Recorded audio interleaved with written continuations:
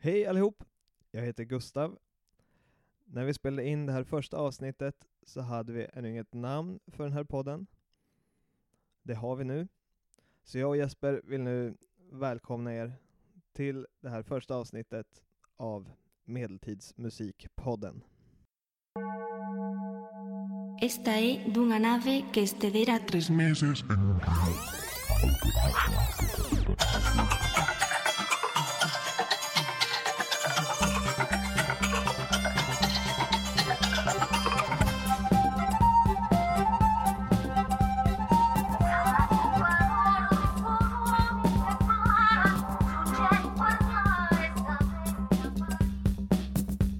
Troubadours were more like pop stars of the day. They were like the party Under goers, right? prästförsäljningar förekom ett slags rave-dans i kyrkan och på kyrkogårdar där man kunde dansa i flera dygn. The bagpipe is one of the oldest instruments.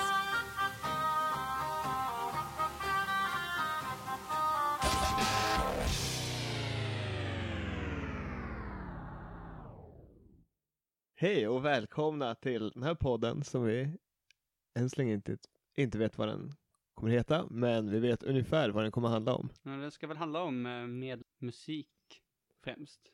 Ja, det finns ett lite smalt utbud av information överlag på det. Ja, det finns ju inte heller någon medeltidsmusik alls heller, kan man ju säga. Eller vi har ju bara historiska fragment och fynd. Så. Bara gissningar på hur det så kan ha låtit. Så det här ska handla om någonting helt enkelt som inte finns överhuvudtaget. Ja, och då tänker jag, vad innebär det med medeltida musik? Alltså, vi har ju medeltiden som en period från, när kan man säga att det börjar? Det börjar ju på lite olika platser i Europa. Men man brukar väl säga att det börjar kanske omkring när Sverige kristnades, i Sverige i alla fall. Det är ju väldigt kopplat med katolicismen. Ja, precis, för att längre söderut i Europa så börjar det ju betydligt tidigare. Men vad det gäller musiken så finns det inte så mycket bevarat som vi känner till förrän kanske 800-900-tal. Precis. Och den perioden är ju vi, nu säger jag vi, jag går så långt. Ja. Att det är ju inte vi jätteintresserade av, eller har inte varit. Vi är absolut öppna för att bli intresserade, så att om någon har input på det så får man gärna säga till. Ja, det är i alla fall inte den musiken kanske som man kan tänka sig spelades i norra Europa. Men kanske lite grann den musiken som spelades längre söderut ändå har kopplingar till, som den andalusiska musiken har ju kopplingar till 900-talet. Ja, absolut. Där finns det ju en längre tradition. Där är inte så mycket bevarat förutom poesin som man kan anta. Men hur som helst, det vi antagligen kommer att prata mest om är väl kanske 1100-tal till 1400-tal. Precis. Och försöka hitta olika vinklar på det. Men det kommer nog ändra sig med tiden vad vi lägger in i det här begreppet medeltida musik. Ja, sen passar det väl på också, eller det passar väl att lägga in en brasklapp också om att vi kommer nämna 1500-talet, för att det finns ju en del källor från 1500-talet och kanske tidigt 1600-tal som är kopplat till medeltidsmusiken, som teckningar av medeltida instrument och nedteckningar av danser och sånger som kanske redan på den tiden då ansågs vara lite omoderna. Alltså jag kan nog nästan direkt säga att vi kommer nog gå in på både 17, 18, 1900-tal också. Och helt säkert alltså typ framtidens medeltidsmusik. Ja, alltså vi kommer nog täcka ett ganska brett spann så, men ha någon grund i 11 till 1400-tal. Det låter bra. Ja. Ska vi presentera oss? Jag kan börja med att fråga dig. Vad heter du och vad gör du här? Och det frågar jag mig ofta själv. Men jag heter Jesper Hillbom och spelar ju då medeltidsinspirerad musik i ett band som heter Vagando.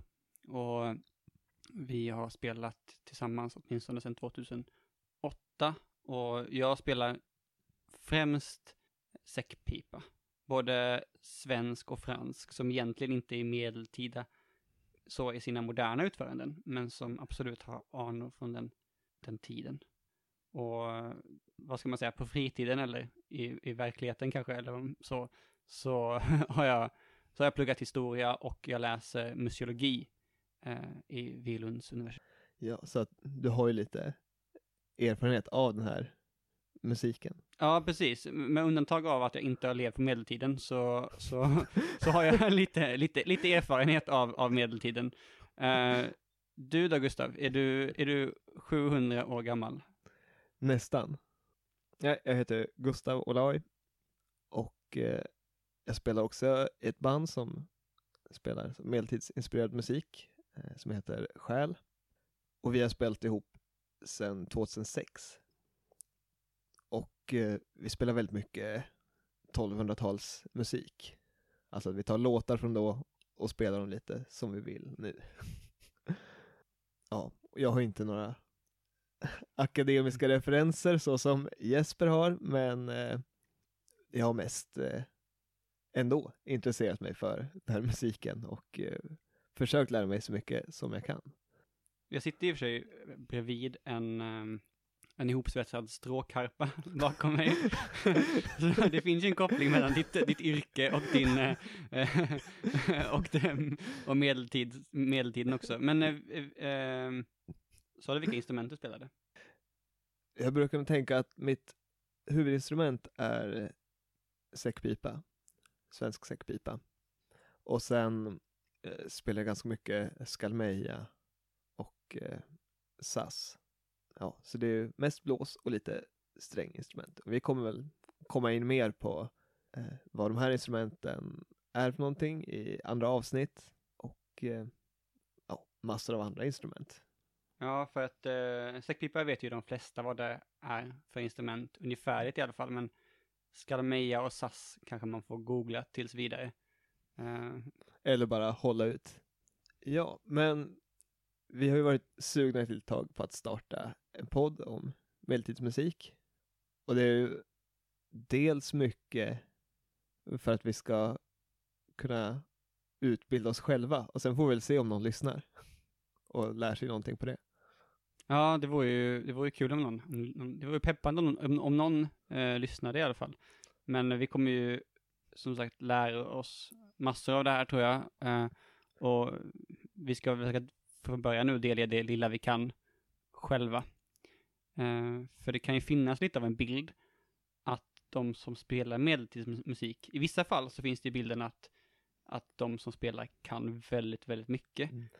Men vi har ju också fått erfara att det är inte alla som har den bilden. Och vi har ju här en ganska stor motivation till att visa att vi faktiskt kan någonting i alla fall. Ja, men det var ju precis som kan det ha varit 2 år sedan på medeltidsveckan. När jag stod i toalettkön på Kapittelhusgården, som är en krog som finns i Visby under sommaren, och så var det en man där som klagade massa på medeltidsbanden som var på medeltidsveckan.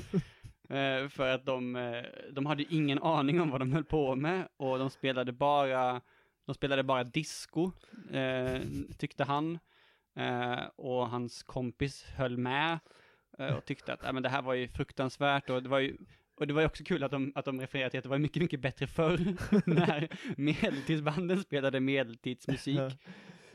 Och vilket det här förr skulle vara, var det tydligt? Refererade de till på 1300-talet när banden faktiskt spelade medeltidsmusik, eller menade de att på 80-talet så fanns det band i Sverige som spelade riktig medeltidsmusik? Jag tror att de menade både och faktiskt. Det viktiga var att de banden som fanns nu spelade inte medeltidsmusik. Men framförallt så kunde de ingenting om vad musiken var på medeltiden. Och så kände jag kände 2 starka känslor. Dels så kände jag ju att vi kan visst, vi har tänkt efter massa, vi har koll på bakgrunden till de melodierna som vi spelar, vi vet om vilka instrument som vi spelar på som som har medeltida anor och vilka som kanske inte har det på samma sätt.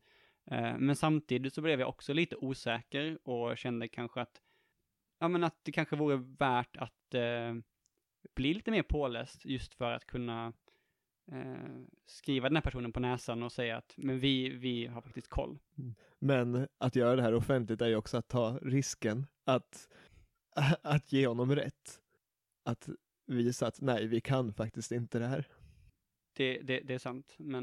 Men om den här personen efter några avsnitt fortfarande tycker att han har rätt och att vi inte har någon koll alls på vad medeltidsmusik är så vill vi jättegärna ha ett inslag med honom. Så du som sa det här i toalettkön 2015 i Visby får jättegärna höra av dig ifall du hör det här.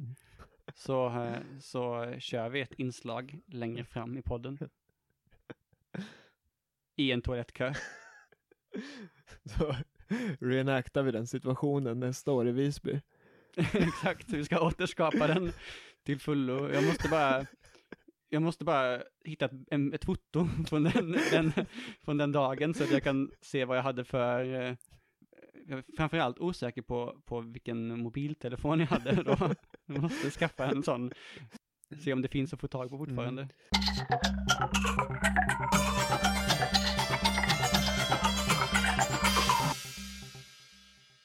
Men vi ska väl kanske mer definiera det vi ska prata om. Ja, det finns lite olika sätt att tänka på det här med medeltidsmusik.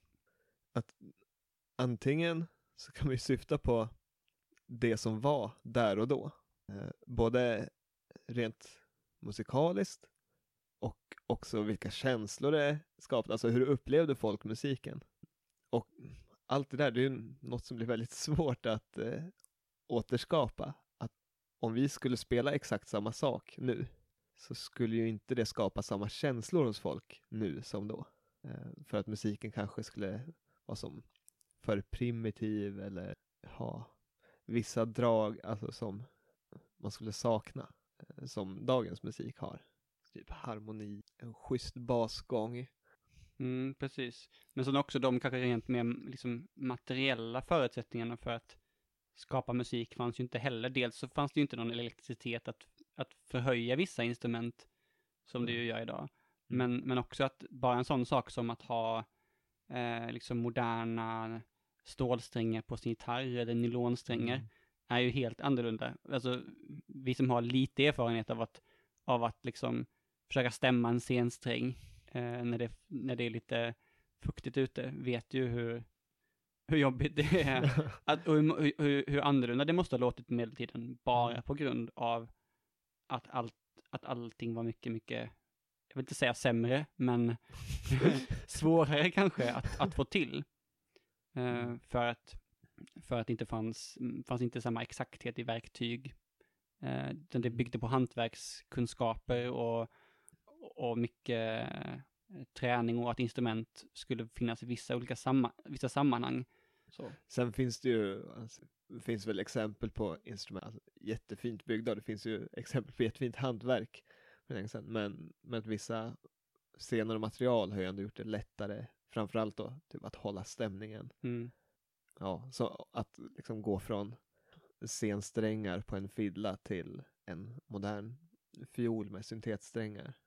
Det måste ha gjort väldigt stor skillnad, tänker jag mig ändå. Och att det förändrar både ljudbilden, för att det kanske kan spelas, vissa instrument kan spelas mycket mer högljutt volymmässigt idag.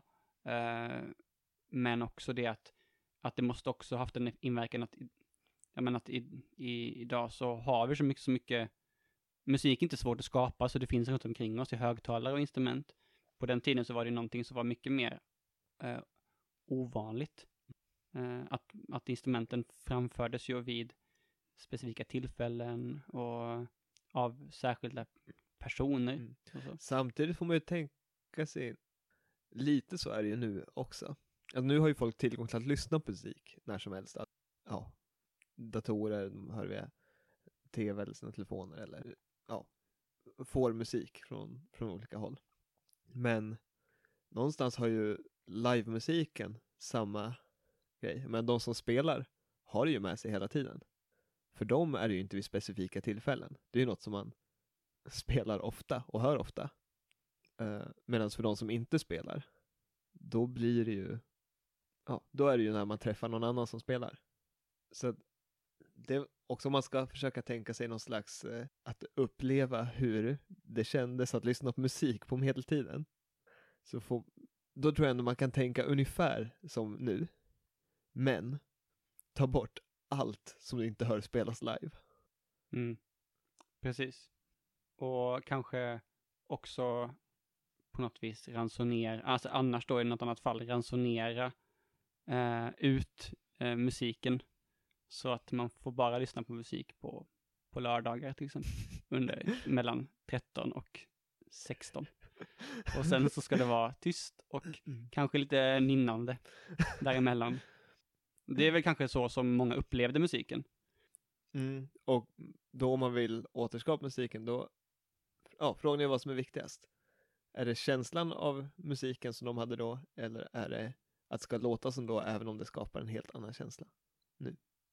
Men ett annat sätt att tänka på medeltida musik är att se vad som spelades och så på något sätt utnyttja det för ett modernt öra. Alltså se vad var det som var bra med den här musiken och hur kan vi har vi någon användning av det nu? Och där kanske våran erfarenhet är som störst, skulle man kunna säga på ett sätt. För att det är väl ändå det som har varit våran drivkraft i våra respektive band och med det som vi har varit intresserade av, att skapa den känslan och ta med oss den typen av akustiska instrument som fanns då, eller som man tänker sig fanns då på många platser i Europa och ta dem till ett modernt sammanhang. Och det funkar i många fall. Det är ju ofta uppskattat, även om man inte vet om det är musiken i sig eller illusionen av en gammal tid som människor uppskattar. Sen finns det vissa som har lite annan syn på det. Okay. Till exempel Hubert Heinen, som en gång var en av författarna till boken A Performer's Guide to Medieval Music. Han skriver en sak som provocerar mig ganska mycket. Något i stil med att enda anledningen till att framföra medeltida musik är att det ska låta som då. Det finns ingen anledning att spela medeltida låtar om man ändå ska göra det på ett modernt sätt. Och det är ju så fruktansvärt provocerande. Det är på något vis, det förstör ju lite grann av alla de åren som man själv sysslat med det man trott var medeltidsmusik. Ja, men jag tycker att det känns lite på något sätt konstfientligt. Jo, men alltså att tycka att vilken konstform som helst, den har bara sin plats i en viss tid och den har liksom inte utrymme någon annanstans. Men det blir väl så att om man ser det ur ett rent historiskt perspektiv eller ett arkeologiskt perspektiv, så blir kanske det intressanta. Men om man ser till de mer djupare anledningarna till att vi har historia eller arkeologi, eller man intresserar sig för de ämnena, så blir den medeltida musiken något, så fyller det ändå en större funktion eftersom att människor uppskattar den och oavsett om den låter precis så som den lät på medeltiden eller om det är en modern tolkning. Ja, jag tänker framförallt som konst så har den väl uppenbarligen tilltalade den ju på något sätt då, och eftersom att den är uppe igen så gör den det nu också. Så det blir märkligt att förneka någon liksom, eller att säga att du spelar inte den här musiken av rätt anledning. Nu får du sluta. Och sen ska väl sägas också att det finns ju väldigt många olika typer av medeltida musik. Det finns ju dels, det vi har sysslat med har ju varit instrumentell medeltida musik främst, där vi har spelat på instrument som man tänker sig har spelats under medeltiden. Och det är ju kanske den musiken som var i minoritet. Och de låtar vi har spelat har ju ändå varit mest egentligen sånger, men där vi har valt att ta bort texten och bara använda melodin. Och det skulle man kunna tänka sig att för en musikhistoriker som Hubert Heinen, så skulle det ju kunna vara ganska provocerande också att göra. Ja, men det är ju många historiker som tycker att det absolut centrala är texterna. Att melodier kommer alltid i andra hand. Och det kanske kan vara sant, men jag tror att det är lite så här typiskt historikers sätt att se på det också. Att missa det som är konsten i det. Alltså de kan väl uppskatta poesin som också är en jättestor konst. Men just att melodierna, när de uppenbarligen för oss i alla fall håller så bra som de gör när de står för sig själva, så går det kanske inte att bortse från det som stor konst då. Precis, och det blir ett sätt att tänka, eller att det blir ett sätt att återskapa den musiken också som vi inte har historiska källor på. Det finns ju källor på hur musik flyttats runt omkring Europa, spridits, och också på hur musik sipprat ner från den katolska kyrkan till det mer världsliga. Och då är det inte helt otänkbart heller att tänka sig att många av de melodier som från början sjöngs och där texterna var centrala också inspirerade melodier på instrument. Och idag så kan man väl också säga att medeltidsmusik, om man nu ska definiera den, så är den ju lika mycket en subkultur eller en musikgenre, en modern musikgenre. Där grunden ska vara någon form av inspiration från medeltiden, men där det inte finns någon ambition egentligen av att spela faktisk alltså musik så som den lät i förfluten tid. Men det finns ju till och med en Wikipedia-artikel om just medeltidsmusik, nutida heter den. Där det står att medeltidsinspirerad musik är en bred musikgenre med influenser från folkmusik, medeltidens musik, rockmusik och pop. Det är ju något som kanske stämmer. Det är väl den bredast möjliga definitionen. För att problemet med medeltidsmusiken är ju att den hela tiden måste upprätthålla den här illusionen. Alltså även den nutida medeltidsmusiken måste ju upprätthålla illusionen av att låta som eller inspireras av medeltiden. Så att när det blir för mycket influenser av rock och pop, både vilka instrument man har och vilka melodier man spelar och hur man spelar dem, så till slut kanske så brister den där illusionen även för den som inte har någon liksom större kunskap om medeltiden. Det känns inte medeltida längre som det kanske gjorde innan, även om det inte lät som på medeltiden. Precis.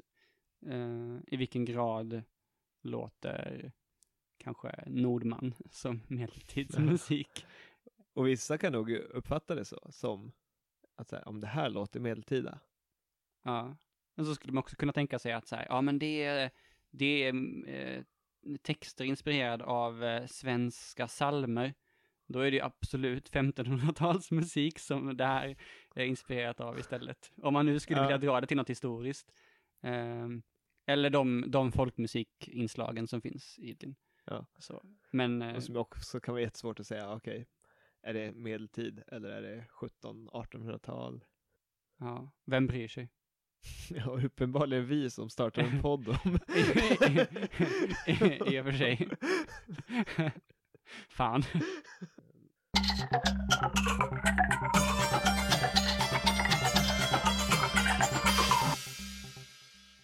Jag tänker mig att vi ska ha en introduktion till den världen som medeltidsmusiken kommer ur. Den europeiska medeltiden. Och det kan ju vara bra därför att musiken och samhället har ju aldrig varit frånkopplat och var ju väldigt tätt sammanknutet under medeltiden. Och det är det ju fortfarande. Ja, Jag absolut. menar, hur musiken idag är ju inte på något sätt frånkopplad den världsordning som vi lever under.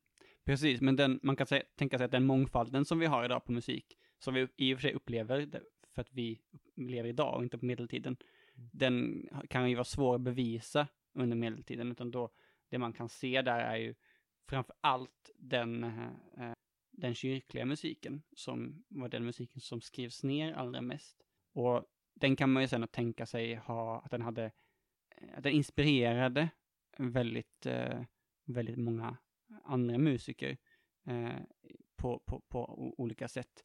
För det som kännetecknar medeltiden är ju att Europa är väldigt splittrat politiskt, men väldigt sammanhållet alltså vad gäller religion. Den katolska kyrkan var ju väldigt stark. Europa kännetecknas av en väldigt enhetlig liksom religiös uppbyggnad. Men samtidigt fanns det fanns ju slitningar inom kyrkan.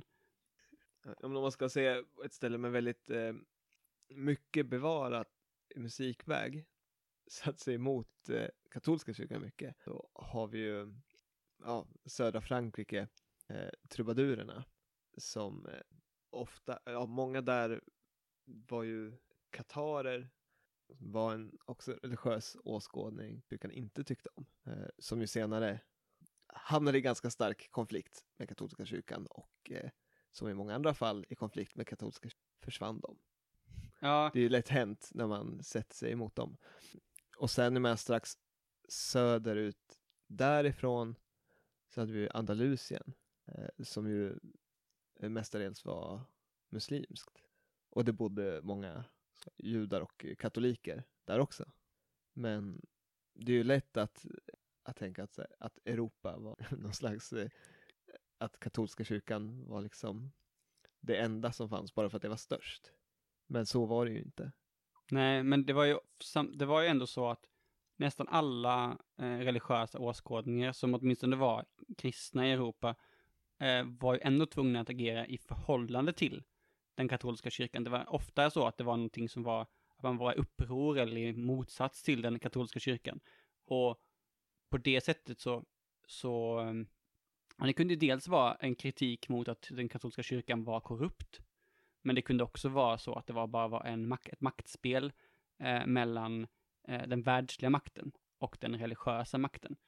Som ju till slut resulterade i reformationen. Ja. Och det var ju ett samspel mellan både en sån kritik, alltså en religiös kritik och liksom en politiskt maktspel. Men den kampen fördes ju liksom den fördes ju under hela medeltiden och påverkade ju hur den katolska kyrkan agerade, till exempel genom sådana idéer som att musikinstrument inte skulle finnas i kyrkorna och att man skulle sjunga på vissa sätt över hela Europa. Men samtidigt var ju också de här idéerna om hur musiken skulle framföras någonting som knöt samman hela den europeiska befolkningen, som jag tycker är väldigt intressant. Att jag tycker det är en rimlig tanke att tänka sig att många av de musiktraditionerna som uppstod på en plats snabbt kunde sprida sig till andra platser. Och på det sättet så får ju vi som medeltidsmusiker också ett mer att ösa ur helt enkelt.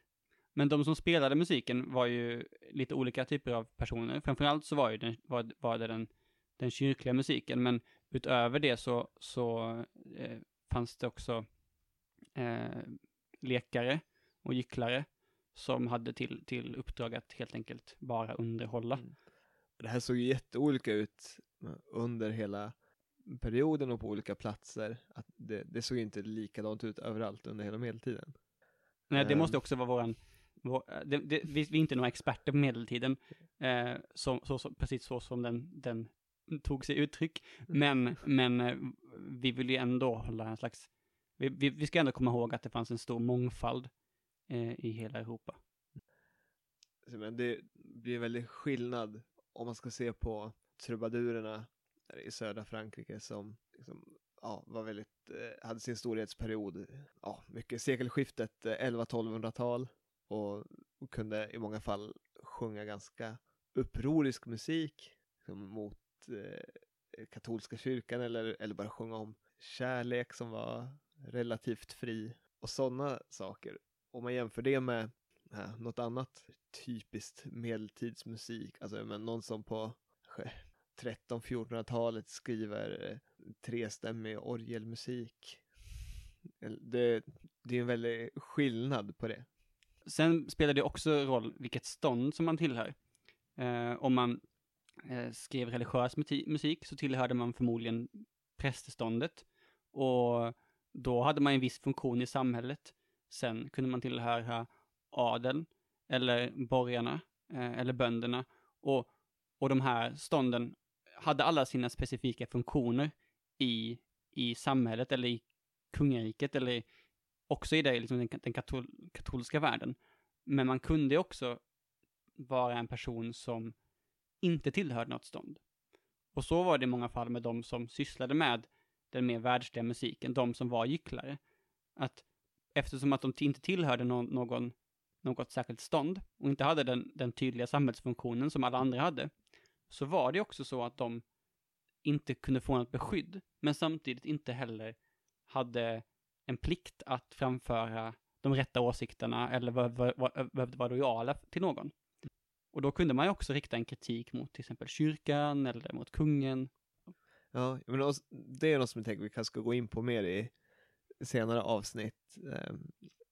Kanske både så samhällskritik inom musiken skulle vara skitkul att höra ett avsnitt om.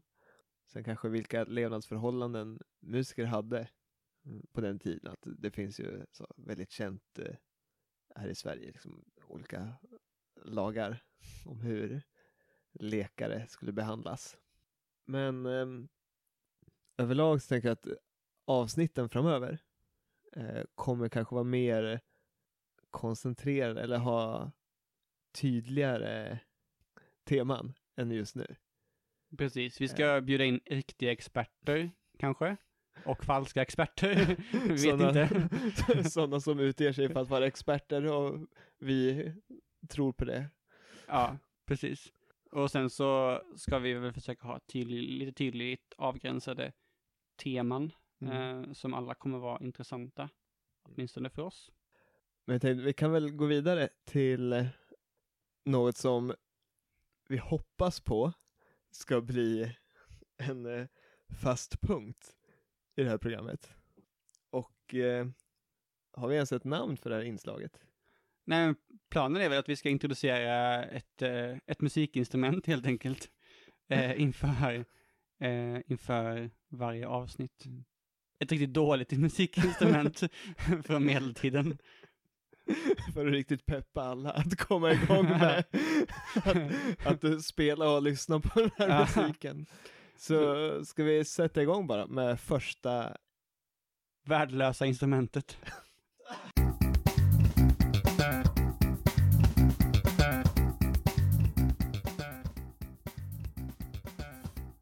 Ett av medeltidens mest värdelösa instrument. Marintrumpeten. Och marintrumpeten är ett ganska underligt instrument. Jag har bara sett kanske en eller två gånger i mitt liv. Det är alltså en slags långsmal trekantig låda som går från golvet ungefär upp till kanske axeln ungefär.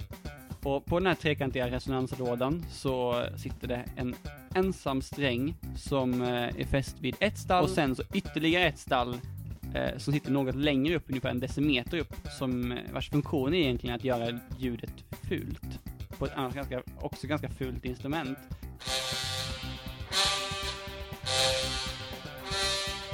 Och det spelas med en stråke, ungefär som en basfiol. Men man spelar inte mot en greppbräda, utan man spelar helt enkelt med att lägga fingrarna lätt mot strängen på ett antal ställen, vilket kallas för flageoletter. Till exempel så kan man spela flageolett ganska tydligt på det 12:e bandet på en gitarr, vilket ni som velat styla på högstadiet med gitarr antagligen känner till, för att det var så man gjorde helt enkelt. Man spelade flageoletter. Men det ger ungefär en skala som kan jämföras med naturskalan, naturtonskalan, som helt enkelt är en ganska, ja, det är en skala som kan få melodier som man kan spela på den i medeltidssammanhang. Förutom då att man inte kan spela särskilt många melodier på det och att det bara har en sträng och att det har ett stall som gör att det låter väldigt, väldigt fult, så var det ändå, alltså, det var ändå ett ganska så uppskattat instrument i Europa, spritt i Tyskland och Frankrike och Nederländerna. Och under 1400-talet så var det väldigt, väldigt, nej nu överdriver jag, men det var åtminstone populärt i den mån det kunde vara det i England. Och engelsk medeltidsmusik. Ja, vi vet nog vad ni tänker. Alla som någon gång har hört engelsk medeltidsmusik har tänkt exakt samma. Fy fan! Vilken fånig jävla musik. De sjunger lite koko, koko. Och så tar de det om och om igen.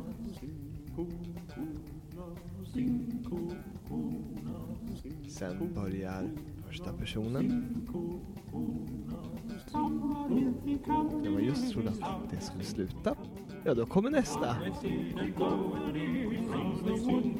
Om och om igen. Och jag vill inte vara den som bedömer någons musiksmak på det sättet. Men om du verkligen brinner för engelsk medeltidsmusik, sluta med det.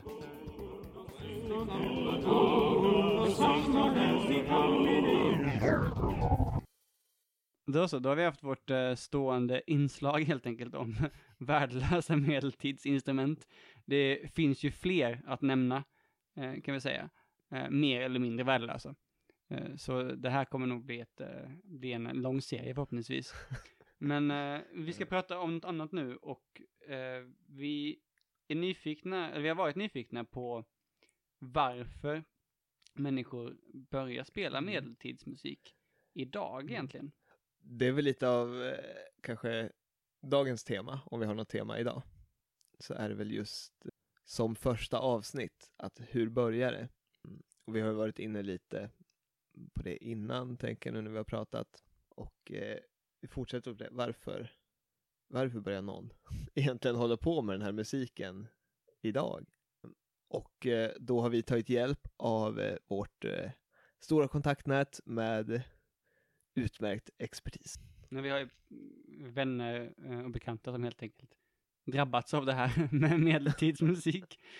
Så vi har frågat ett antal personer och kanske hittat några olika nämnare som är utmärkande för hur man börjar. Dels är det intresset för historia och musik som helt enkelt slås ihop. Det måste ju vara kanske det vanligaste. Att man sitter där och spelar något instrument eller kan en del av musik och så är man intresserad av medeltiden helt enkelt. Och så bara slås det ihop på något vis. Bara helt naturligt sådär. Men det ligger antagligen fler saker. När jag tänker på mig själv så tänker jag på massa andra faktorer. Men du har väl några exempel på folk som kanske haft andra anledningar? Ja, vi har gjort lite intervjuer med några av de som spelar i Krabat till exempel, som ett annat medeltidsband som vi har mycket. Och där, men förutom intresset för historia i sig så verkar det som att det kan uppstå liksom ett intresse i bara det här att det går inte riktigt att veta hur det ska låta. Alltså, hur lät det då? Det kommer vi aldrig få reda på. Och där någonstans skapas en frihet i att utforska liksom, på ett sätt som man inte kanske känner riktigt med musik. Med senare musik som finns bättre beskriven eller till och med inspelad. Utan att här har vi vissa källor att gå på och det finns mycket olika åsikter om dem. Och så kan man antingen försöka få det så nära de slutsatserna som möjligt. Eller så tar man det bästa från den här musiken och bara kör på. Alltså, kanske lär sig ett nytt instrument bara för att liksom, kunna nå den här musiken på ett annat sätt. Kanske ett instrument som man behöver lära sig på egen hand, och det finns inte egentligen någon som kan säga om huruvida man gör rätt eller fel. Utan man kanske får upptäcka de sakerna ganska mycket själv. Och det kan ju finnas en frihet i det också. Ja, man kan nog släppa mycket på olika regler och sagt, det är kanske inte historiskt korrekt att göra det. Eller så är det. Det vet vi inte. Men sen finns det också de undantagspersonerna som helt enkelt har hört medeltida musik, uppskattat det och sen velat fortsätta lyssna och till och med spela den musiken. Det är imponerande. Och det är inte ofta man hör sådana solskenshistorier. Nej, för det är ju ofta så att ofta är det tvärtom. Att man kanske, eller man har ju hört lite medeltidsmusik. Men jag tycker att man ofta hör de som uppskattat själva musicerandet. Men det är också det att vi är ju personer som spelar musik, och vi kan inte alltid möta dem som ska man säga, konsumerar musiken på samma sätt. Jag har faktiskt lyckats intervjua en person som inte spelar själv och som helt enkelt har kommit i kontakt med musiken genom att åka runt medeltidsmarknader, alltså jobba på medeltidsmarknader, typ sälja grejer och på det sättet liksom kommit in i medeltidsmusiken och därför också lyssnar på det till vardags. Men vi vill ju jättegärna höra från andra. Varför spelar eller lyssnar ni på medeltidsmusik? Ja, precis. Vi vill höra berättelser från folk helt enkelt. Det är ju så himla olika varför man börjar spela helt enkelt. Vi kommer att lägga till en spellista på Spotify till varje avsnitt med musik som vi helt enkelt tycker passar till avsnittet som vi spelar in helt enkelt. Så nu till det här första avsnittet så kommer vi ha lite låtar som dels var sånt som vi lyssnade på när vi började spela musik, spela just medeltidsmusik, och sånt som vi tycker borde få folk vilja börja lyssna på medeltidsmusik. Och sånt som till exempel engelsk medeltidsmusik som vi kanske vill varna för. Så att när ni har lyssnat på det en gång, då kan ni bara hoppa över det sen när ni sätter spellistan på repeat. Eller ta med det för att göra det bättre. Göra alla andra låtar bättre i förhållande till just den låten. Det här, man kan inte vara glad hela tiden. Utan man kan inte uppskatta glädje utan att vara ledsen ibland. Men jag ska också säga någonting om mycket av den medeltidsmusik som många kommer i kontakt med idag. Alltså den, vad ska man säga, populärmusiken med medeltidsinslag. Den skiljer ju sig mycket från liksom återskapandet av musik. Men det finns ju lite intressanta kopplingar däremellan. Till exempel den tyska medeltidsmusiken som är ganska, skulle säga att den är liksom ganska så långt ifrån hur det kunde låta på medeltiden, med väldigt, väldigt stora liksom bastrummor och säckpipor som spelar unisont med varandra och har en konstruktion som är ganska så, de kanske ser ganska så gamla ut, men de är ofta ganska moderna konstruktioner och inte så mycket koppling till fynd eller bilder. Men den här medeltida musiken har ju också en ganska så spännande historia, eller åtminstone kan jag inte säga att det här är helt sant, men som vi har hört så finns det ju en koppling ända bak i Östtyskland när man på 80-talet helt enkelt inte, det var inte så uppskattat i det ganska så auktoritära Östtyskland att spela punk.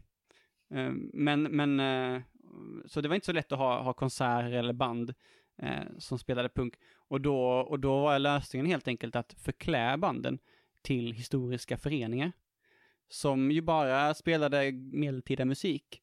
Och på så sätt så, men det man ville göra var ju att man ville spela punk. Så på så sätt så blev det mer och mer läder, mer och mer nitar, större och större instrument och en ganska hetsig medeltidsmusik, fartfylld kanske man ska säga om man ska vara snäll om den. Som sen när muren föll då spred sig över hela Tyskland och över hela världen egentligen borde man väl säga, och hade liksom influenser till rockmusiken redan från början eftersom att det var därifrån den på något vis kom. Det var de människorna som spelade musiken. Och det är ju i sig väldigt, väldigt spännande hur det finns en sån historisk bakgrund till någonting som vi annars tycker är väldigt liksom kopplat till nördar eller till just medeltiden, att det finns en sån historisk bakgrund. Men det har jag hört också från någon tysk medeltidsmusiker som vi träffade på en marknad i Danmark för en massa år sedan. Han pratade om att Rammstein började som ett medeltidsband som liksom spelade lite flöjter och något stränginstrument. Just det. Där, och sen liksom blev det de blev. Jag tror det ska finnas några kassettband eller någonting sånt kvar. Kanske i något arkiv som man kommer lyfta fram upp i framtiden och återskapa. Prata om 1980-talets musik och hur den var. Man kommer kunna säga att medeltidsmusiken kan kategoriseras i två olika delar. Dels då den under 1000-talet som ju innefattar då Cantigas, Santa Maria och Rammstein. Och sen den musiken som kom på 2000-talet som är en annan typ av medeltidsmusik. Och dra en skarp gräns däremellan. Patraskov och Solgaris. Vad hamnar de egentligen? Jo, men det blir väl 2000-talsmusik. Ja. Och sen har några såna här som går över gränsen som Poeta Magica. Ja, precis. Vad är det för typ? Är det riktig medeltidsmusik då som Rammstein och trubadurerna? eller är det bara vi som är fake?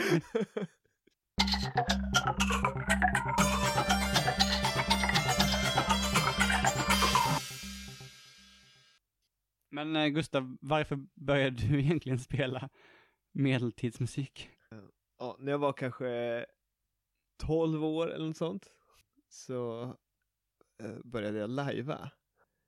Och då kom jag skulle iväg på mitt första live. Det var en sån här Enhörningen live som var stort och populärt då. Så introducerade min mamma mig för sina gamla folk- och rackare skivor. Bland annat en skiva som hette Med rötter i medeltiden. Så då blev det ju väldigt tydlig koppling att så här, det här är musik som går att ägna sig åt. Och sen genom den och jag lyssnade på alla andra skivor av de här folk- och rackare. Och sen så började jag genom det komma in på folkmusik och började spela det lite grann. Och också under min högstadietid bodde i samma stad som Patrask. Så att det hände att man såg dem på festivaler och jag måste börja spela säckpipa. Och sen så fick jag den chansen i och med gymnasiet att jag kunde faktiskt få en säckpipslärare och börja plugga folkmusik. Och då i samband med det här så åkte vi iväg ett gäng till Medeltidsveckan. Spelade, vi hade några gig. Jag tror inte att det lät så bra. Vi var liksom alla hade ju spelat musik innan och sådär. Men vi var helt nya på det här och liksom spelade på instrument som vi inte hade spelat på tidigare. Och sen kom vi hem, bandet splittrades, 3 av oss fortsatte och har ju då spelat ihop nu 10 år som medeltidsbandet själv. Och så har vi fortsatt. Och jag har frågat Karin som jag spelar med också om inte hon vill berätta lite om varför hon fastnade för den här musiken.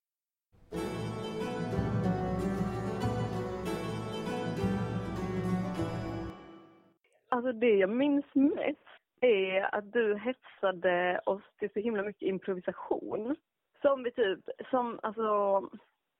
Att improvisera utan regler och det får gärna bli lite fånigt. Alltså vi gjorde allting lite på skoj för att det skulle vara roligt. Och det är inte något som du var van vid sen innan? Nej, inte med musik. alls. Utan då var det så här, man ska spela den här låten, man ska spela på det här sättet typ. Men att vi lekte så himla mycket då. Men typ att det fortfarande är det som jag tycker om, som jag fastnar för. Att det är ingen som, eller det finns det ju, men det finns ju väldigt få som kan komma och säga nej, men ni har fel liksom. Ni gör en helt fel tolkning. Det är det aldrig någon som gör. Utan att det är så himla fritt för oss att tolka den musiken som vi spelar.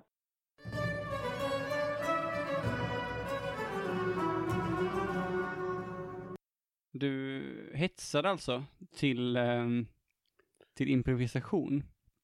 Ja, tydligen. Jag minns inte det här så mycket, men det är väl ändå någonting som jag har haft med mig alltid, att jag tänker att det gäller fortfarande liksom, att musiker vill improvisera utifrån det som de spelar. Alltså att det finns någon slags grund att utgå ifrån, men att det går inte att bara använda det, utan det måste finnas någon slags lek kring musiken. Ja, och det var ju uppenbarligen något som Karin tyckte var ganska så både nytt och roligt med just medeltidsmusik. Men jag tänker på hur det var när jag började spela, så tror jag att jag nog drevs allra mest egentligen av intresset och uppmärksamheten som andra visade för musiken. Kanske snarare än mitt egna intresse. Men varför började du spela från början? Men från början så var det var väl lite också som du säger. Dels så var det att min mamma visade mig folk och rackare och exakt samma skiva också.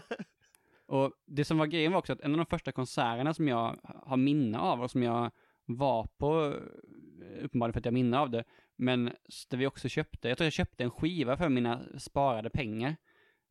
Och det var ju det var den här tiden då jag hade 10 kronor i veckopeng, så det här måste ju ha varit minst 2 månader, antagligen 3 månaders sparande. Och jag var på en konsert med Mario Baltikum som spelar framförallt barockmusik från Sverige och från andra länder runt omkring. Och det var en skiva som som de precis hade släppt. Och den här skivan, alltså det är ju egentligen helt sjukt, för under hela tiden som jag sen då, det här var när jag var 7 år gammal, köpte den här skivan och lyssnade på den hur mycket som helst. Och även under tiden då jag lyssnade på, liksom, när jag var kanske en normal barn och normal ungdom och lyssnade på populärmusik och så, liksom gick och köpte singlar med Destiny Child och sånt, så var det fortfarande så att jag lyssnade på den här skivan med Mario Baltikum, och det gav ju ändå en visst intresse, för där fanns skalmejor och där fanns olika typer av fiddlor och mycket bordunton låg i bakgrunden, och sen när jag var på medeltidsveckan så tyckte jag helt enkelt att den musiken var så bra och blev intresserad av säckpipor och började också spela svensk säckpipa från början. Men sen så blev det att vi började spela medeltidsmusik, jag och en kompis som hade hört en estampi i julkalendern, Mysteriet på Greveholm. och alltid undrat vad det var för jävla instrument som var med i den här julkalendern, och så när jag väl fick reda på det så bara, sånt här instrument så ska jag ha. Och vi tänkte egentligen att vi skulle bilda en popband, men så blev det bara att vi hade de här instrumenten och då fick det bli medeltidsmusik. Så det var det vi spelade helt enkelt, och sen på den vägen så var det. Men framförallt så var det att det var ju så mycket med uppmärksamhet och intresse från andra personer, så det var ganska lätt att spela, medan andra försökte liksom göra inte lyckades ens med att deras vänner blev intresserade av musiken de gjorde när de spelade pop och hårdrock och sånt. Så var alla nyfikna på det vi gjorde. Och jag minns att vi fick liksom betalt. Första giget vi hade var frågade vi, kan vi få spela? Och de bara, men ska ni ha betalt? Och vi bara, nej, men vi ska inte ha betalt. Det vågade vi inte ta. Men de propsade ändå. Och det här var ju danska då. Så de propsade ju ändå på, så i Danmark så propsade de på att vi skulle ändå få 1000 kronor och en back öl. Och det var ju ändå en stor grej. Speciellt eftersom att ni var minderåriga och inte kunde få tag på öl på annat sätt. Minderåriga i Sverige, inte i Danmark.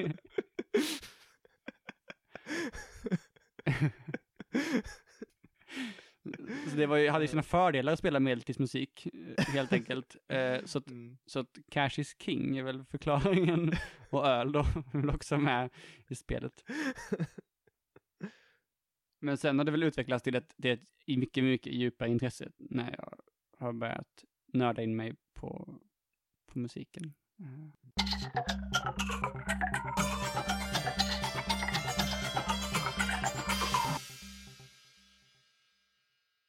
Du kanske har något att säga om intron, alltså början av under medeltiden. Om man tittar på vad det finns för belägg för intron under medeltiden, så verkar det som att det finns de som ändå har skrivit ner under 1200-1300-tal om att det spelades. Fiddla till exempel, ett sånt instrument som omnämns. Alltså, det är ett fantastiskt instrument som kan spelas innan varje typ av låt. Varje sång eller varje låt kan börja med ett fiddla-intro. Sen finns det tyvärr inte så mycket information om att det ska spelas någonting efter det här introt, förutom möjligtvis mellan verser och på slutet. Så intron, ja. Helst på fiddla. Just det, vi kan inte ha med fiddla som ett värdelöst instrument i så fall. Om det nu har en sån viktig funktion. Så otroligt viktigt. Det är ju också en person som har skrivit det här. Vi kanske ska ta hänsyn till det. Att det kan också vara typ den tidens Sture Bergvall som hittar på det här. Alla hatade fiddla på medeltiden egentligen. Det var det sämsta instrumentet att inleda en låt med. Om någon spelar fiddla så visste man att då kommer det bara komma skit efteråt.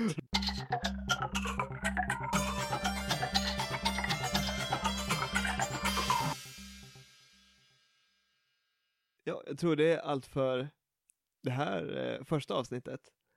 Och som sagt så vi lägger ut en Spotify-lista med lite förslag på musik. Vi kastar ut lite medeltidshits. Precis, det är mest bra musik, sen så är det också lite engelsk musik. Men det var väl allt för oss? Ja, jättekul att ni ville lyssna. Ja, det har kommit så här långt så är vi jättetacksamma. Och imponerade. Osäkert om vi skulle lyssna igenom det. Men vi har inte lyssnat igenom någonting av det här. Som sagt så kommer nog kommande avsnitt vara ha lite mer tydliga teman. Så att om man vill nörda mer, goda utsikter för det. Och det vill man ju. Hej då! Hej då!